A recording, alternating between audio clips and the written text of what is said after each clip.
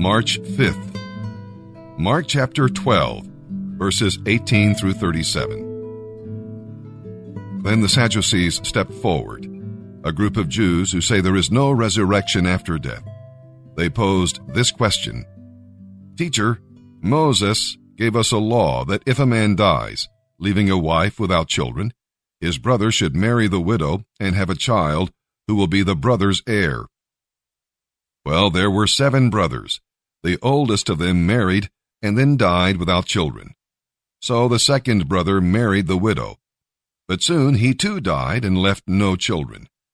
Then the next brother married her and died without children. This continued until all the brothers had married her and died, and still there were no children. Last of all, the woman died too. So tell us, whose wife will she be in the resurrection? For all 7 were married to her." Jesus replied, "Your problem is that you don't know the Scriptures, and you don't know the power of God. For when the dead rise, they won't be married. They will be like the angels in heaven. But now, as to whether the dead will be raised, haven't you ever read about this in the writings of Moses, in the story of the burning bush? Long after Abraham, Isaac, and Jacob had died, God said to Moses, 'I am the God of Abraham, the God of Isaac, and the God of Jacob.' So, he is the God of the living, not the dead. You have made a serious error." One of the teachers of religious law was standing there listening to the discussion. He realized that Jesus had answered well, so he asked, "Of all the commandments, which is the most important?"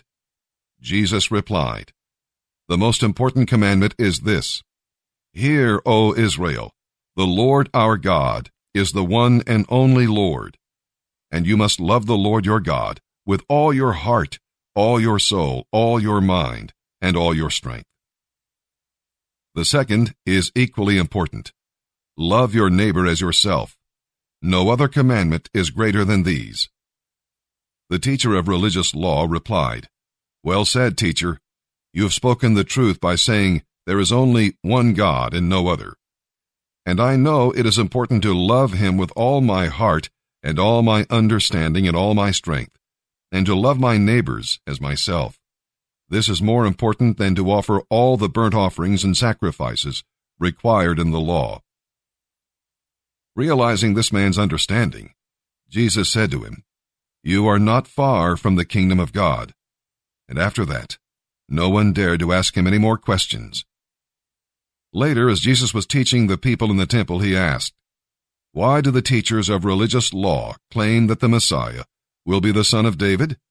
For David himself, speaking under the inspiration of the Holy Spirit, said, 'The Lord said to my Lord, sit in honor at my right hand, until I humble your enemies beneath your feet.' Since David himself called him Lord, how can he be his son at the same time?" And the crowd listened to him with great interest.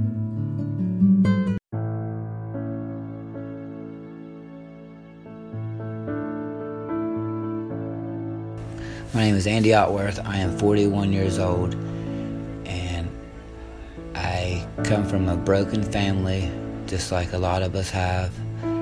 I've used numerous drugs, alcohol. I have lost my girls due to my drug use. I haven't seen them in 18 years, this past December. I have lost an 18-year relationship. I haven't seen my son in 5 months. I'm getting ready to phase up to phase 3. By the grace of God, I've been given the opportunity to go back to phase 1 and servant lead, and where it all begun. I came to the refuge. I really hate to talk about my past a whole lot because that's not who I am anymore. I'm an open book. If you want to know something about me, you can ask me, and I'll gladly share with you. But during this testimony, I would like to take a moment and just talk about what God has done in my life since I have come to the refuge. I came here with no place to go. I came from a psychiatric ward in Chillicothe, Ohio. I was ready to kill myself. I was ready to end everything. And I was on my phone with my sister, and something had me call the police and tell them what I was going to do. So they took me to the hospital, and I really thank God for that. The guy that brought me here, he is an alumni. His name's Bo. He came and met me at the psych ward, and he told me, he said, Andy, he said, I want to tell you something. He said, I was in this same place 20 years ago this month, and there's just a lot of things that I know for a fact that God brought me here. It's not coincidence, I went through a lot of trials since I've been here, but thanks be to God, my brothers loving on me, and just they have really helped me out a whole lot. And this process is not a very easy process.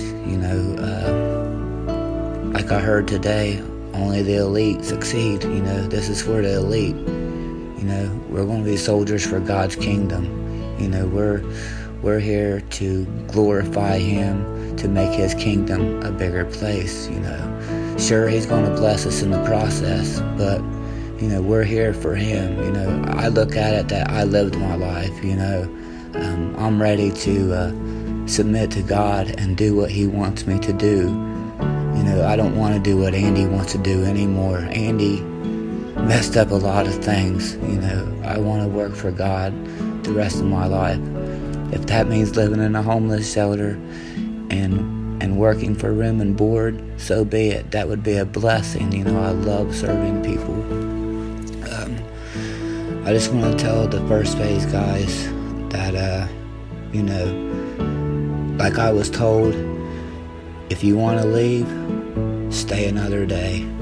Just stay one more day. And take it from me, if you got something inside of you, share it, because later on that day you'll see that someone's going to thank you for sharing what you shared, and it's going to help them out. We're all here for a reason.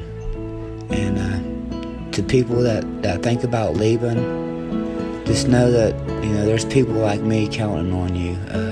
Our families are counting on us. People that leave early, it upsets me, it hurts me, and it makes me think, am I going to be able to succeed? Because the people that was preaching to me have gone. And, there's people here that's counting on restoration, and God's not even done that restoration yet, and they think about leaving. That stuff really hurts me. And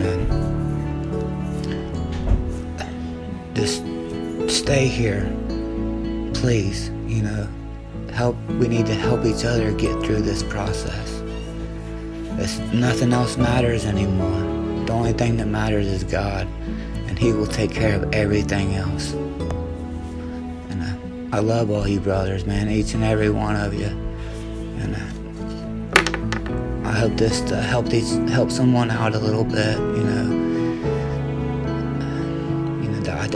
I tell myself every day, don't give up. I want to read one thing real quick. Galatians 6:9. Let us not become weary in doing good, for at the proper time we will reap a harvest if we do not give up.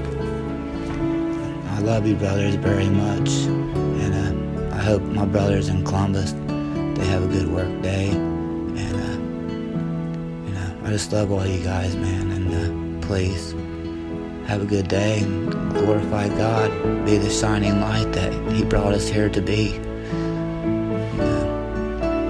Lean on each other. Love you guys.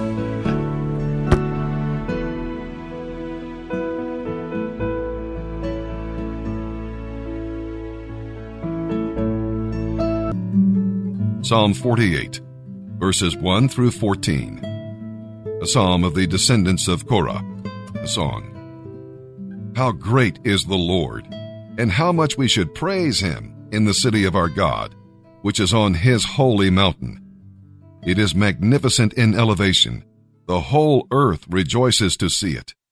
Mount Zion, the holy mountain, is the city of the great King.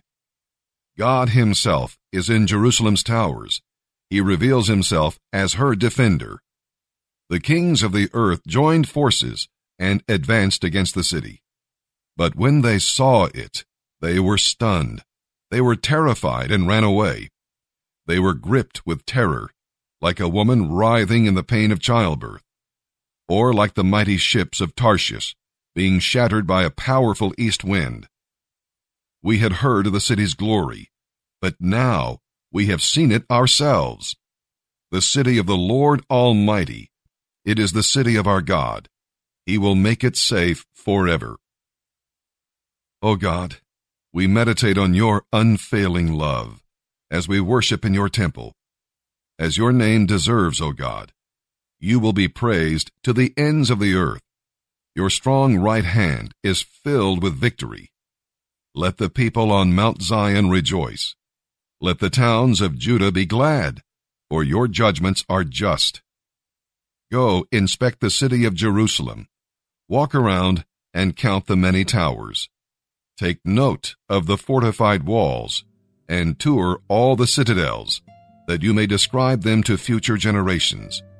For that is what God is like. He is our God forever and ever, and he will be our guide until we die. Proverbs chapter 10, verse 26. Lazy people are a pain to their employer. They are like smoke in the eyes, or vinegar that sets the teeth on edge.